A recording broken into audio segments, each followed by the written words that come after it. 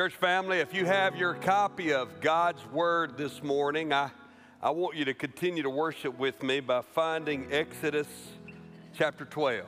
Exodus chapter 12 today, as we take a look at one of the more powerful ceremonies in all of Scripture. What we just did, you might argue, is a ceremony. We gather on the Lord's Day in the Lord's house, the first day of the week, and we do this every week, barring any cataclysmic weather event. We're here, and we're open.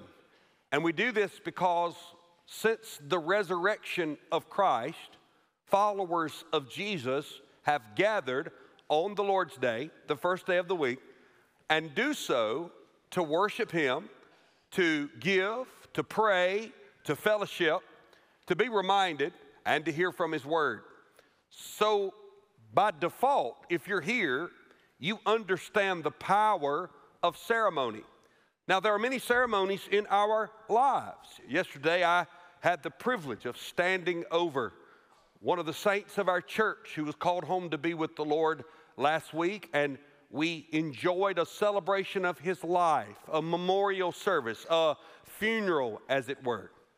I've also had the privilege of officiating many weddings where right in front of us and the congregation that gathers, a family is birthed. We know the ceremony that young parents often participate in here around Mother's Day and about 6 months later, where they bring new life and we dedicate children to the Lord. We understand the ceremony of professing our faith publicly through believers' baptism. At the conclusion of the service today, we will walk ourselves into communion, the Lord's Supper, and that ceremony represents something. Ceremonies are not always of a spiritual nature. There are ceremonies in your life that happen across all cultures. It will be the celebration of many young people in our church and in our community in 4 or 5 months from now, about 6 or so, where they will graduate from high school or college, and you will attend a graduation ceremony. You may have someone in your life who has received something in the medical field, and you will go with them to a white coat ceremony, or they will be pinned according to some academic accreditation or accomplishment that they have achieved.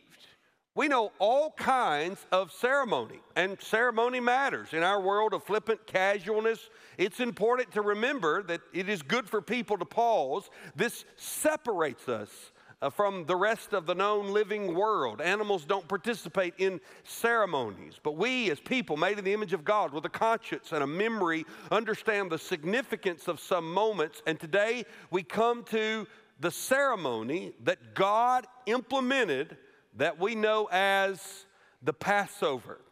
Now, just to catch you up, we have seen 9 plagues unfolded upon Pharaoh and the Egyptians to break his will to release the people of God. If you happen to be a guest, we're in the book of Exodus. We're walking through it chapter by chapter, and we've reached the point where God's word is about to become fulfillment. He told Moses, go tell Pharaoh to let my people go. But Moses, he will not let them go until I send signs, wonders, also called plagues, to break his will and to show him that I, not the false gods of Egypt, but I, the God of the Bible, I am the one true living God. I have control and power to give and to take life, and I will convince him of this through the unfolding of my judgment. And we saw from plague 1 all the way to plague 9 that the affirmation of God's grace and his judgment is seen in the progressive nature. It becomes more and more and more serious as the plagues progress. And we come now to the implementation of the 10th plague. Now, there's a lot going on here, and it reminded me of Sesame Street. Some of you may or may not have grown up on Sesame Street. I did before it went woke. And I remember that one of the traditions of Sesame Street was a word of the day. Remember the word of the day? They would present the word of the day, and every time that word came up, all of the Muppets would go crazy and would remind you of that word. And the idea in pedagogy is the study of how children learn. The root word is where we also get our word pediatrician, but pedagogy is how kids learn. And one of the ways that kids learn is through repetition. And so you would give them a word of the day, and one of them would give the definition of it. So, for example, now there's a Sesame Street Word of the Day podcast, and on this particular day, the word is confidence. And you know, my definition of confidence is that's that funny feeling that you get right before you really mess things up. That's what confidence is, right? It's all I bring to the table. That's what I told Laurel. I got no money, I got no looks, but I'm confident. I tell our staff all the time, I am not always right, but I'm always sure. Confidence. And so teaching children confidence happens throughout the entire show.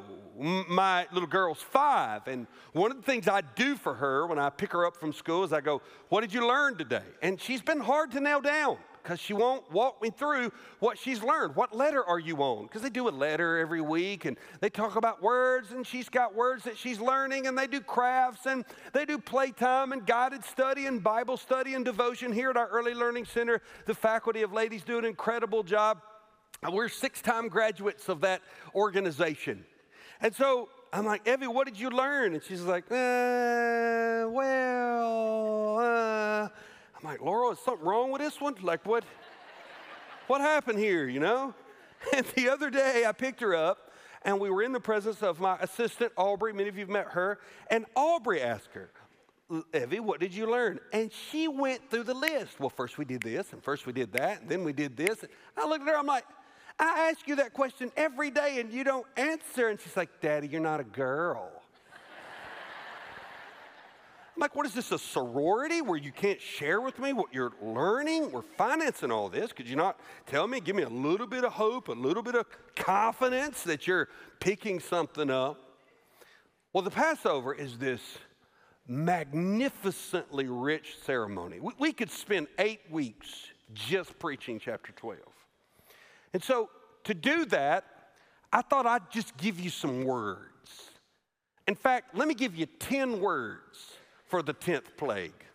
10 words for the 10th plague. That means I've got about 2 minutes per word. So if you are a note taker, stretch your hand and get ready. 10 words for the 10th plague. Now, actually, chapter 12 talks about the 10th plague very quickly. It's at the end. We'll get there. The majority of chapter 12 is around the Passover, which was the ceremony delivered unto Moses that he was to deliver unto God's people to commemorate how God would save them from the 10th plague. The plague I talked about in detail last week, and all those messages are available on every platform that you want to hear a message. And so if you want to know more about the 10th plague, go to last week. But this week, we have to direct our attention toward the Passover. Are you ready? 3 people are ready. Go back to the Sesame Street slide, please. I need you to give me some confidence. Confidence. Are you ready? All right. Word number 1, designation. Designation. Look at verses 1 through 2 of chapter 12. The Lord said to Moses and Aaron in the land of Egypt, this month shall be for you the beginning of months. It shall be the first month of the year for you. When you are a slave, church family, dates, calendars don't really matter. You don't have control over your life. Every one of you has thought about your Thanksgiving plans. Every one of you has discussed your Christmas plans. And some of you have it together enough to where you already have some general ideas of what you will do with your family next summer. Many times when we put dates on the screen here at Church at the Mill, I watch all of the mothers take pictures of the dates because you are the hub and the wheel of your family, and you're managing people going in different directions. Often it is that Laurel and I's marital discussions are nothing more than logistical coordination of who needs to be where. Beside our back door are not one but two chalkboard calendars that every game and every practice and every orthodontist visit and every other way in which the living life of my bank account is sucked out of me is put on that calendar. Because we are managing the lives of 6 children and 2 busy adults. One extraordinarily busy adult, and then there's me. I'm married to her. There are 2 of those. And so we know dates and times in advance. You can Google right now what date or what day was your birthday 200 years ago if you want to know it. It's noted. You can do it. You can do day countdowns if you want to. I have one of those countdown apps, and sometimes if I have an exciting opportunity coming up, I'll put it on the countdown app to remind me I have 137 days until opening day of turkey season, and I look at that every single morning. And so when you think about dates and times, you think about them as free people. We are free people. But when you are a slave, yesterday, today, and tomorrow all look the same. So one of the things that's happening is that God is saying, I'm about to liberate you, and I'm going to designate your calendar. Now, the month here is what we would determine to be March, April. It became known in the Jewish vernacular, the vocabulary, as the month of Nisan. It's like the car Nissan, but with one S, Nisan. And this is the month that the Passover will occur from this point forward and still to this day. In fact, it is in the spring of the year at the Passover that we know the Lord Jesus is crucified. And one of the things that happens as we unpack this passage is we'll see that the very first thing God does is designate a day for his people. Word number 1 is designation. Word number 2 is preparation. Ladies, raise your hand if you have started a Thanksgiving grocery list on some app. Y'all need to get on with it. I am sure one of the fascinating discussions I have with my wife about this is that she starts every list new. I'm like, we eat the same stuff. Why don't you just create a working list and then cut and paste to see when I go down that path? She shuts me down very quickly. She says, you run your little church just the way you want to. I'm going to run our house. Look at you. You eating pretty good, ain't you? Every one of you is preparing for Thanksgiving. There is no meal in our lives that we don't have some preparation for, but it is a very important thing to prepare for a feast and a ceremony. And the very first decision you must make whenever you plan an important meal, a barbecue, a birthday dinner, is what will the main course be? Because any culinary astute person knows that the main course then determines the sides that you put with it. Most people don't think about turkey and baked potato. Now, if you mentioned a ribeye, baked potato comes to my mind. But if you say turkey, I say and dressing. Because the two just go hand in hand together. And gravy, and cranberry sauce, and deviled eggs, and sweet potato casserole, which is really so sweet it ought to be a dessert. But we count it as a vegetable because Jesus told us to in the book of Opinions, chapter 4, verse 7. What's happening here is a meal is being implemented. Look what the Bible says beginning in verse 3. Tell the congregation of Israel that on the 10th day of this month, every man shall take a lamb according to their father's house, a lamb for a household, so 1 lamb per house. And if the household is too small for a lamb, then he and his nearest neighbor shall take according to the number of persons, according to what each can eat, you shall make your count for the lamb. Your lamb shall be without blemish, a male, a year old. You may take it from the sheep or from the goats, and you shall keep it until the 14th day of this month, when the whole assembly of the congregation of Israel shall kill their lambs at twilight. Now, the Bible is rich with the metaphor of the lamb, but it's not a metaphor. ultimately it starts in reality. What God is doing here is he's implementing a ceremony that will be centered around a feast, which will produce a sacrificial blood, which will foreshadow a greater lamb who is to come.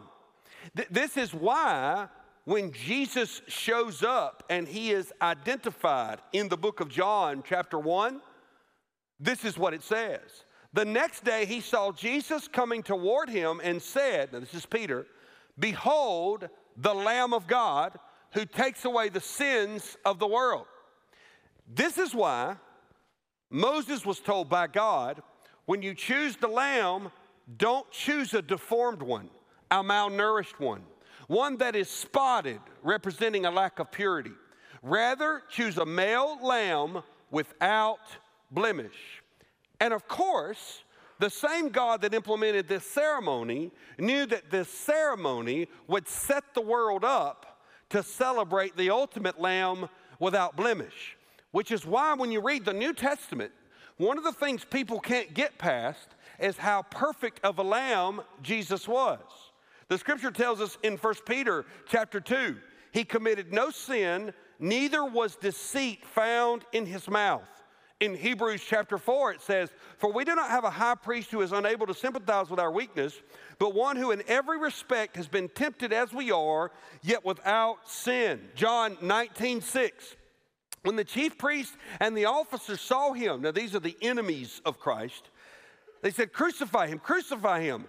But Pilate, a Roman pagan, said, "Take him yourselves and crucify him. I find no guilt in him."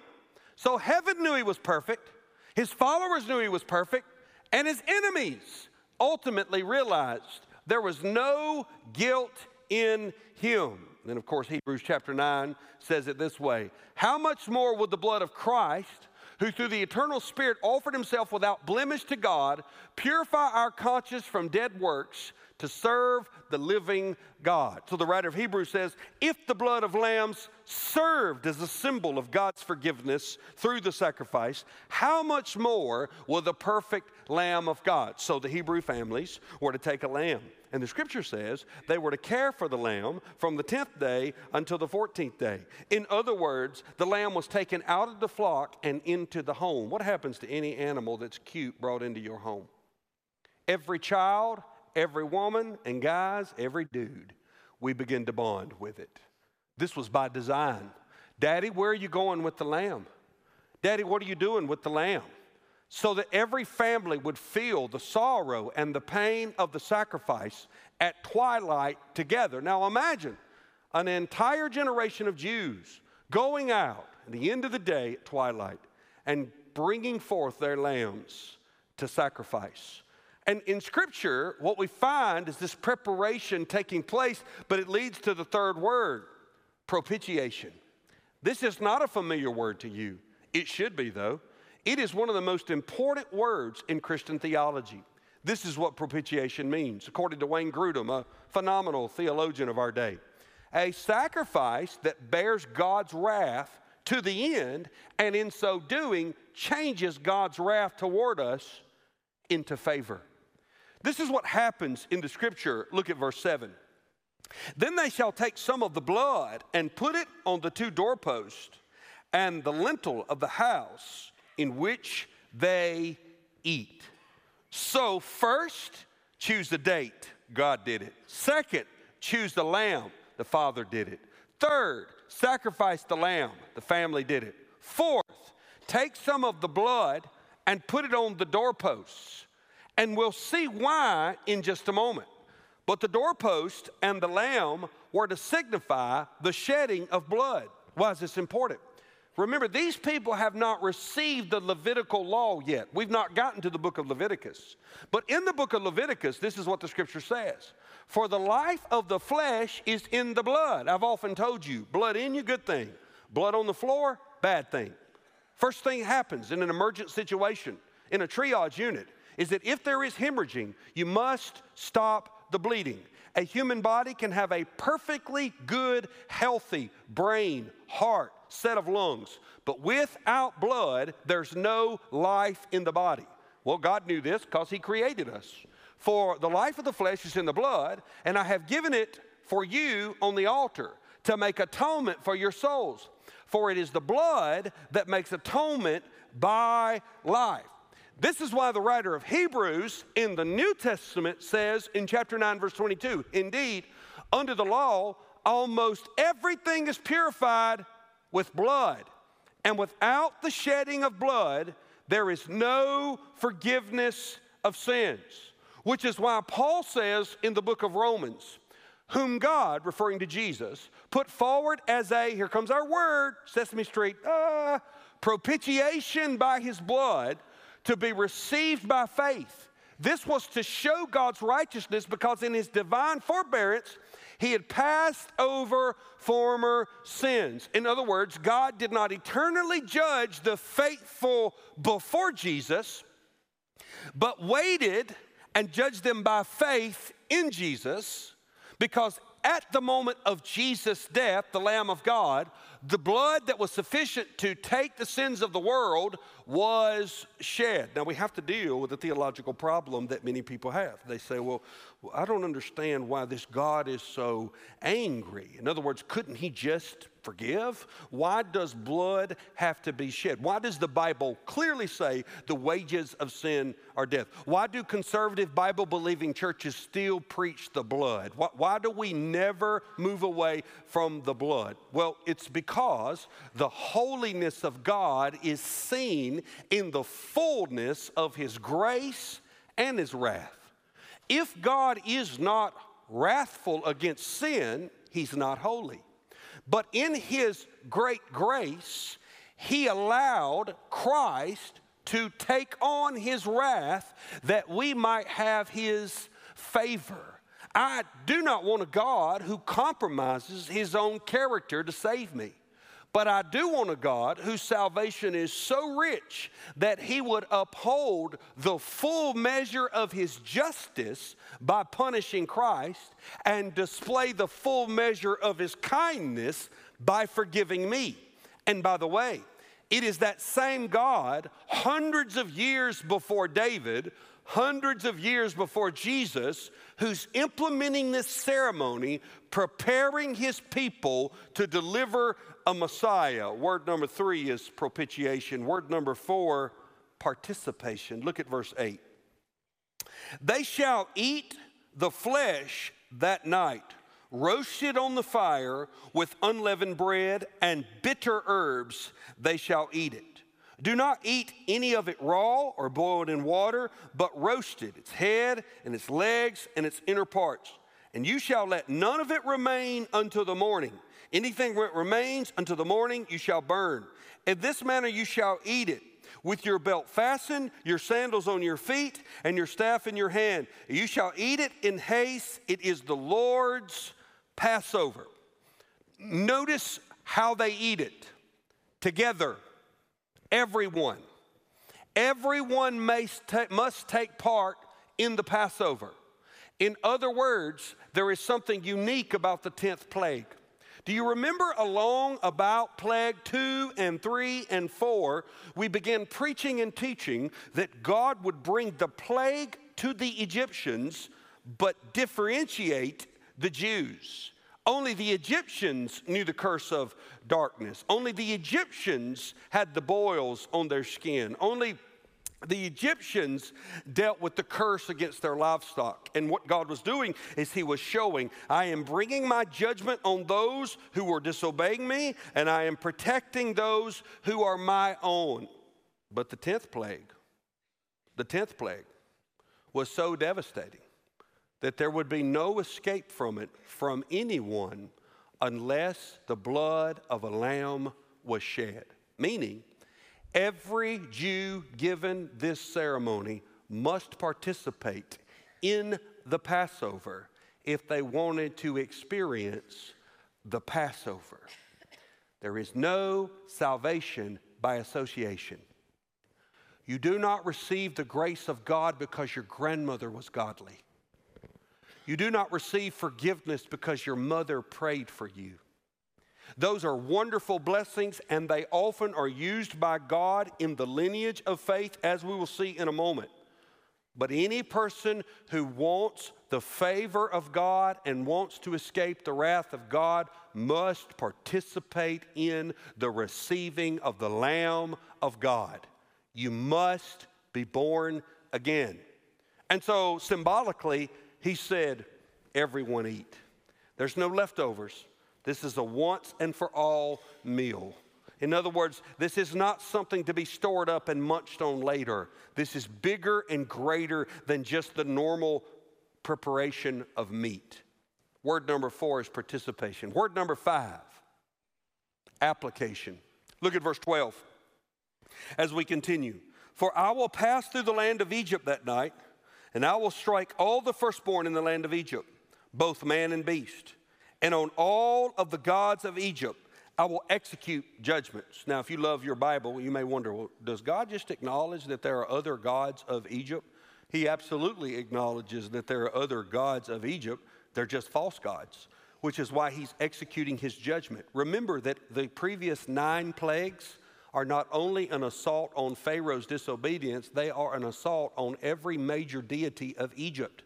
And so he's saying, I'm showing these people that the hope they've placed in created gods will go down with death. And he says in the second part of verse 12, that famous phrase, I am the Lord. Now watch verse 13.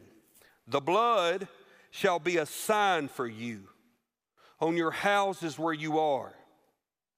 And when I see the blood, I will pass over you, and no plague will befall you to destroy you when I strike the land of Egypt. Now, this is important now. You got to put on your thinking cap with me. Sesame Street reference. He says the blood is a sign. The literal blood of an animal couldn't save anyone. The blood was a sign that the faith in the home had been expressed in participating in the Passover. In other words, he's saying, when I come through Egypt and I see the blood, I will know something has already died, so I'll grant life. If I don't see blood, I grant death. This is why the blood of Christ is so precious. When you are under the blood of Christ, you stand before a holy God, and he knows someone has already died for you. So the only thing I have to give you is life. But if there is no blood over your life, then a reckoning must occur, and death and hell will follow, which is why he says, when I see the blood, I will pass over you, for it is a sign that those in the house are of the faith in me. Now, when we think about application, we can't help but miss the clear teaching of the gospel. There's only one way for people to make heaven and miss hell. That is to step into heaven perfect. But there's only one way for imperfect people, all of which we are, to step into heaven perfect. And that is to be totally forgiven of our sin. Well, there's only one way to be totally forgiven of your sin: for the grace of God and the justice of God to be appeased, to be met. The grace of God extends the Savior of God, who shed the blood of God that we might receive the forgiveness of God, which is why Christians don't walk around ungrateful. Our whole society will pause for Thanksgiving in a few days. Our gratefulness should run deeper than any worldly level of gratitude. Should I be grateful for my family and my country and food on my table? Of course. Am I grateful for my health and the joy of? Yes. But none of those things are promised. We're watching the world we live in grow more and more fragile in geopolitical terms. We sense and know that conflict is coming. I don't know what that's going to look like. I had a discussion recently with my wife about some really deep thoughts I've been having about the idea of the world being reset by a third major world war, and could that be a great awakening to the gospel? I don't know. I think about stuff like that. Probably shouldn't think about it as much as I do, but I do think about it. But what a believer has is a believer has this deep-seated peace of knowing that not only do I know how the world will come to an end, even though I don't know when it will occur, I know I'm not of the world. And because I'm not of the world, then basically we're a citizen of heaven living as an alien. So we just take our orders from the king and say, well, what would you have me do? And he would have us feed our families and run our businesses and educate our children and love our neighbor. But he would have us do that with the eternal perspective that this is not home. And it's not just that this is not home and we wish things get better. It's that this is not home and I know where my home is and I know where I'm going because of the blood. And therefore, when Moses is told, tell the people to spread the blood, and when I see the blood, I will pass over them, God's not just thinking about midnight in Egypt, he's thinking about Calvary. And so this is one of the most beautiful things about your Bible. The Lord who inspired the New Testament knew about the New Testament before he wrote the Old Testament. And by the way, Paul tells us, and Jude tells us, that it is Christ who delivers the people out of Egypt. So the Spirit of God that is speaking to Moses is the same Spirit of God that will raise Jesus from the dead. And so can you imagine him putting into place this incredibly beautiful ceremony that has significance to forego the wrath of God temporarily, with the permanence of recognizing an eternal meaning underlines it. And then we have not only application, but word number 6, commemoration. Look at verse 14. This day shall be for you a memorial day, and you shall keep it as a feast to the Lord throughout your generation, as a statute forever. You shall keep it as a feast. I read one commentator this week that said that Christianity is sort of like amnesia and deja vu all together. It's almost like I get to a point in my life where I'm like, I think I've been here before where I forgot how good God is. Paul tells Timothy these words when Timothy's discouraged. Think over what I say, for the Lord will give you understanding in everything. And then Paul says, remember Jesus Christ. And then Paul gives the gospel, risen from the dead, the offspring of David, as preached in my gospel, for which I'm suffering, bound with chains as a criminal. But the word of God is not bound. Key verb, Timothy, when you get discouraged, remember, commemorate what has been done. A few days ago, I preached at Liberty University to 8,000 college students. It was incredible. But one of the things that I wanted to make sure I stress for them in my message is God doesn't have to solve your problems. One of the great misconceptions of Christianity in that generation is just add a little Jesus to your life and it'll make things awesome. I am grateful for how awesome Jesus is. I'm grateful for his joy and his love and his peace, and I've often told you that I want to be known as a church filled with laughter and that we be people who are brimming with the joy of the Lord. I get all that. But Jesus is not a 911 number you call to solve your problems. He's a king who's already delivered you from your one major problem. And therefore, he has the right to say, I'm going to call you to live for me, and I'm going to be with you, and I'm going to be faithful, but some stuff's going to be hard. Some doors are going to slam. Some situations are not going to be resolved. Some people that you love are never going to reconcile with you. Some tumors that you pray against aren't going to go away. Sickness is going to come, and death and war and famine are a part of it. And the greater joy and the greater hope is not that we live in gloom and doom, but that we live with the reassurance that when I get discouraged, I remember he's already died for me. He's already forgiven my sins. He's already shed his blood. He's already told me he's there building a place for you and for me. He's already promised that he's going to come back. He told us it's going to be hard. He said it would be difficult. And he said, through the trials and the suffering, I will manifest my glory in you. That if I want to know him in his resurrection, I have to know him in his suffering. And what that does is that doesn't set a Christian on a path of always being down or discouraged. It gives my pain purpose. When things don't work out, when situations aren't resolved, when life is sloppy and messy, I know God's doing something here bigger than me. Why? Because he told me to remember and commemorate. Word number 7. We're moving along pretty good. I'm sort of proud of myself. Sanctification. Sanctification means to be set apart. Look what happens in verse 15, and then we'll drop down in verses 17 and 20. He says in verse 15, 7 days you shall eat unleavened bread. On the first day you shall remove leaven out of your houses. For if anyone eats what is leavened from the first day until the 7th day, that person shall be cut off from Israel. And then look at verse 17. And you shall observe the feast of unleavened bread. So don't get confused. The Passover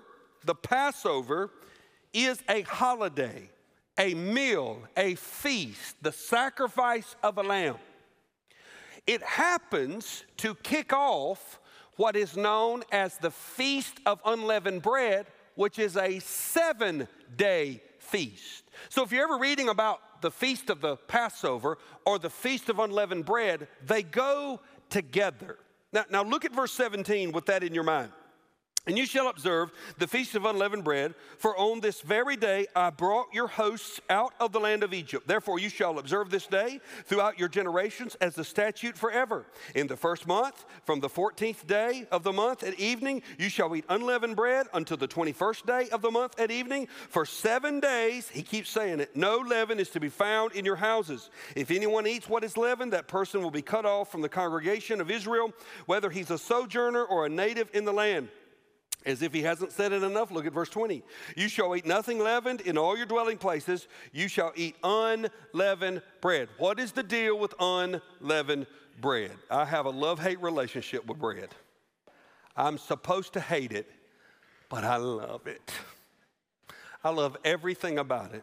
Young lady babysat our children. Laura went with me to Lynchburg this week, and when I got home, this young lady with my daughter as an activity had made homemade cinnamon rolls. Somebody shout. What am I supposed to do? I mean, I'm not going to be rude. I certainly want to try 1 or 4. I love it. But do you know, and if those of you who bake, I don't bake, I partake in bake, but I don't bake. Do you know that part of the reason that flour rises is that it's leavened? Leaven is actually a bacteria. This is how you get sourdough bread. It starts with something that sours. There's a fermentation process to it. It's better. It's better. Unleavened bread, it's kind of like a cracker. Doesn't rise, doesn't have as much taste. So he's not blessing them in the person by the taste. He's saying, I want you to unleaven. Here's why, ladies, you'll get this. Leavened bread took time in antiquity. You couldn't go out and buy a starter lump. You had to leaven your own dough. It took time.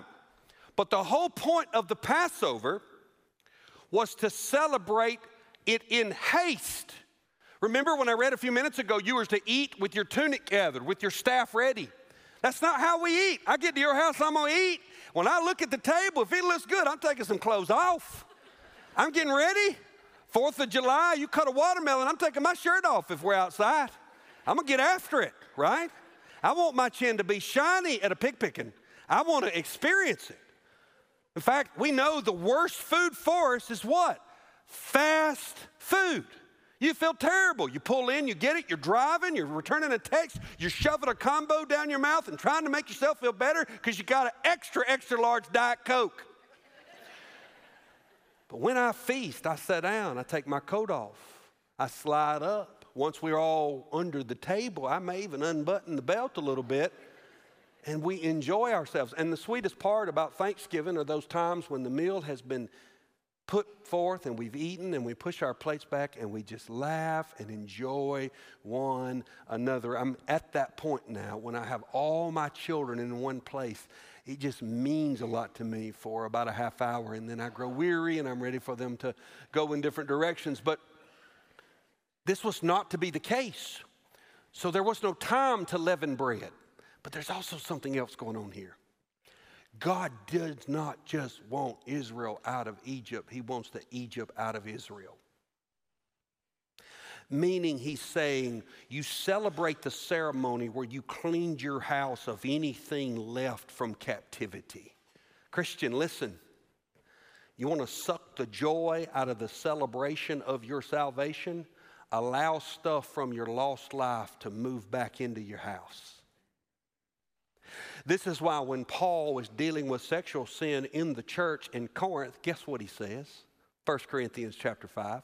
Your boasting is not good. There were people bragging on their sexual exploits. Do you not know that a little leaven leavens the whole lump? Oh, Paul read his Old Testament. Cleanse out the old leaven that you may be a new lump as you really are unleavened. For Christ, our Passover lamb. See how it's making sense? Christ, our Passover lamb, has been sacrificed.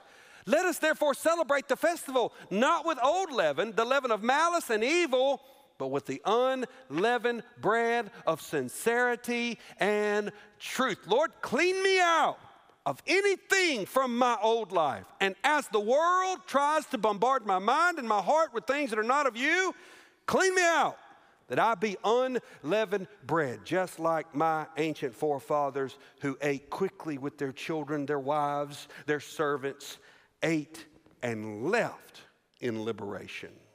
Let's get to the next word. The word would be convocation. Look at verse 16. The Bible says these words, on the first day you shall hold a holy assembly, and on the seventh day a holy assembly. No work shall be done on those days, but what everyone needs to eat, that alone may be prepared. You don't just celebrate this individually.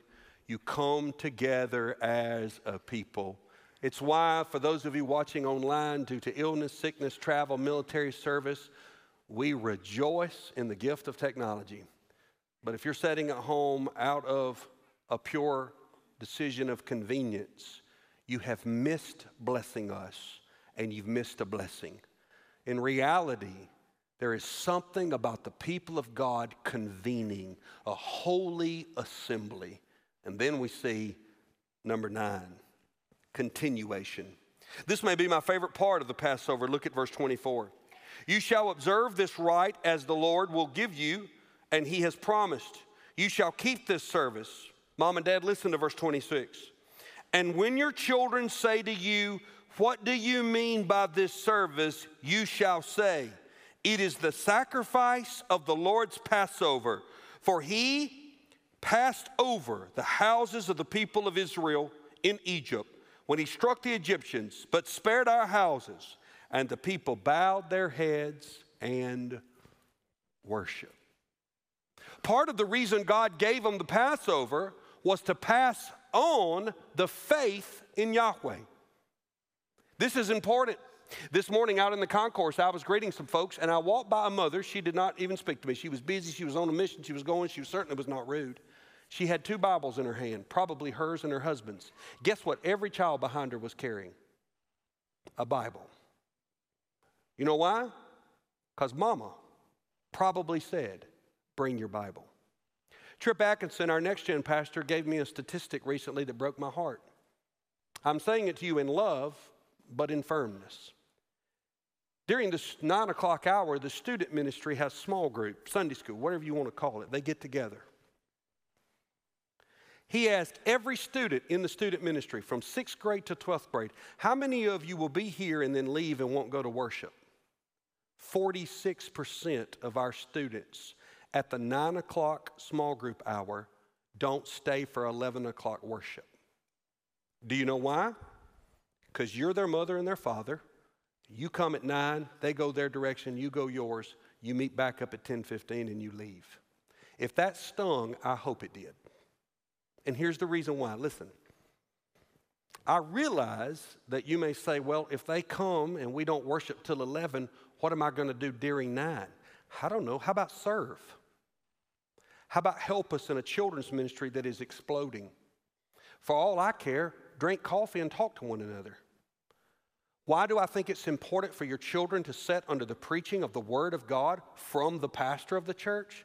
Not because of my ego, but because as God's called leader of this church, I believe I need to be preaching into the life of your student just as much as I'm preaching into the life of you. I also think your 9th grade boys and your 7th grade girls need to look and see you following along in your word as pastor preaches, displaying the submission to spiritual authority that you want them to display when you push God's word into their life. So I want you to help me destroy this number. I want every student to enjoy the fullness of our student ministry. Don't pull them out of 9.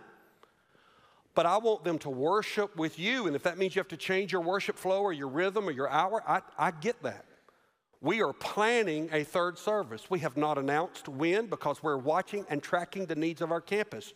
But I have a feeling that in 2024, there will be an additional service added. And when that's added, it will make it even easier for you to make sure your students and you are worshiping together and in small group at age-appropriate ways. Why? Because I want you to pass on the faith to them, which then, of course, leads to the 10th word, liberation. Notice something in Exodus chapter 12. Very little attention is given to the plague. In fact, we don't pick it up until verse 29. At midnight, the Lord struck down all the firstborn in the land of Egypt, from the firstborn of Pharaoh, who sat on the throne, to the firstborn of the captive who was in the dungeon, and all the firstborn of the livestock. And Pharaoh rose up at the night, he and all his servants and all the Egyptians, and there was a great cry in Egypt, for there was not a house where someone was not dead. Then he summoned Moses and Aaron by night and said, "Up, go out from among my people, both you and the people of Israel, and go serve the Lord, as you have said. Take your flocks and your herds, as you have said. Be gone." And look at this. He says, "And bless me also. I see now that your God is God." Now, I don't believe Pharaoh has a conversion here, but he definitely humbles himself and says, "I am now the king of a dynasty of death. I need the blessings of your God, for I have experienced his curse." And with that, the people of God are liberated. Now, if you were to walk back through every one of those words, they are also words that are experienced in the life of every Christian in this room. It's why we couldn't end today without listening to the words of Jesus in Luke 22. This is how Luke begins chapter 22 of his gospel. You can close your Bibles. "Now the feast of unleavened bread drew near." Where'd Luke hear about that? From Exodus chapter 12. "Which is called the Passover. And the chief priests and the scribes were seeking how to put him, Jesus, to death, for they feared the people." I want you to listen to chapter 22, verse 7 of Luke. "Then came the day of unleavened bread, on which the Passover lamb had to be sacrificed.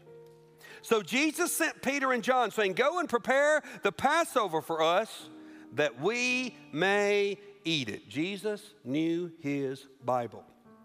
And listen to verse 14. "And when the hour came, he reclined at table, and the apostles with him. And he said to them, 'I have earnestly desired to eat this Passover with you before I suffer.'" Notice the moment. The ultimate Passover lamb was eating the Passover. Why? 2 reasons. 1, he says, "I wanted to." 2, he never sinned. It would be a sin for a Jewish man to break the law. So the night before his death, he kept the law and ate the Passover. The scripture goes on to tell us what happened that evening. As you take your elements, you know that we enjoy the bread and the cup. If you're a believer in Jesus, you're welcome to follow us with this. If you're not a follower of Jesus, we encourage you to participate by watching the believers around you. We want every person in this room to trust Christ, but I also want to be faithful to his word. And this is a ceremony for those who have done that, who have trusted Christ.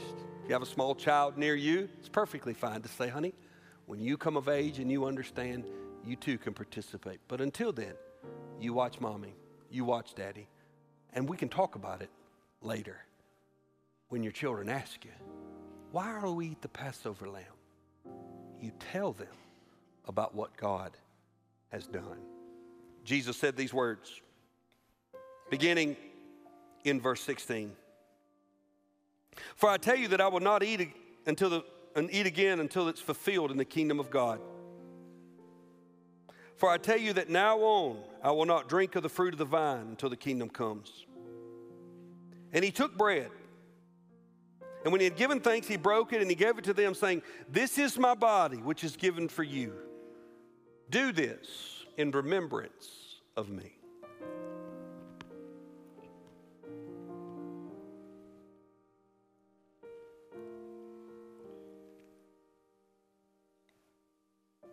Verse 20, and likewise the cup, after they had eaten, he said these words, this cup that is poured out for you is the new covenant in my blood. As often as you drink it, do so in remembrance of me.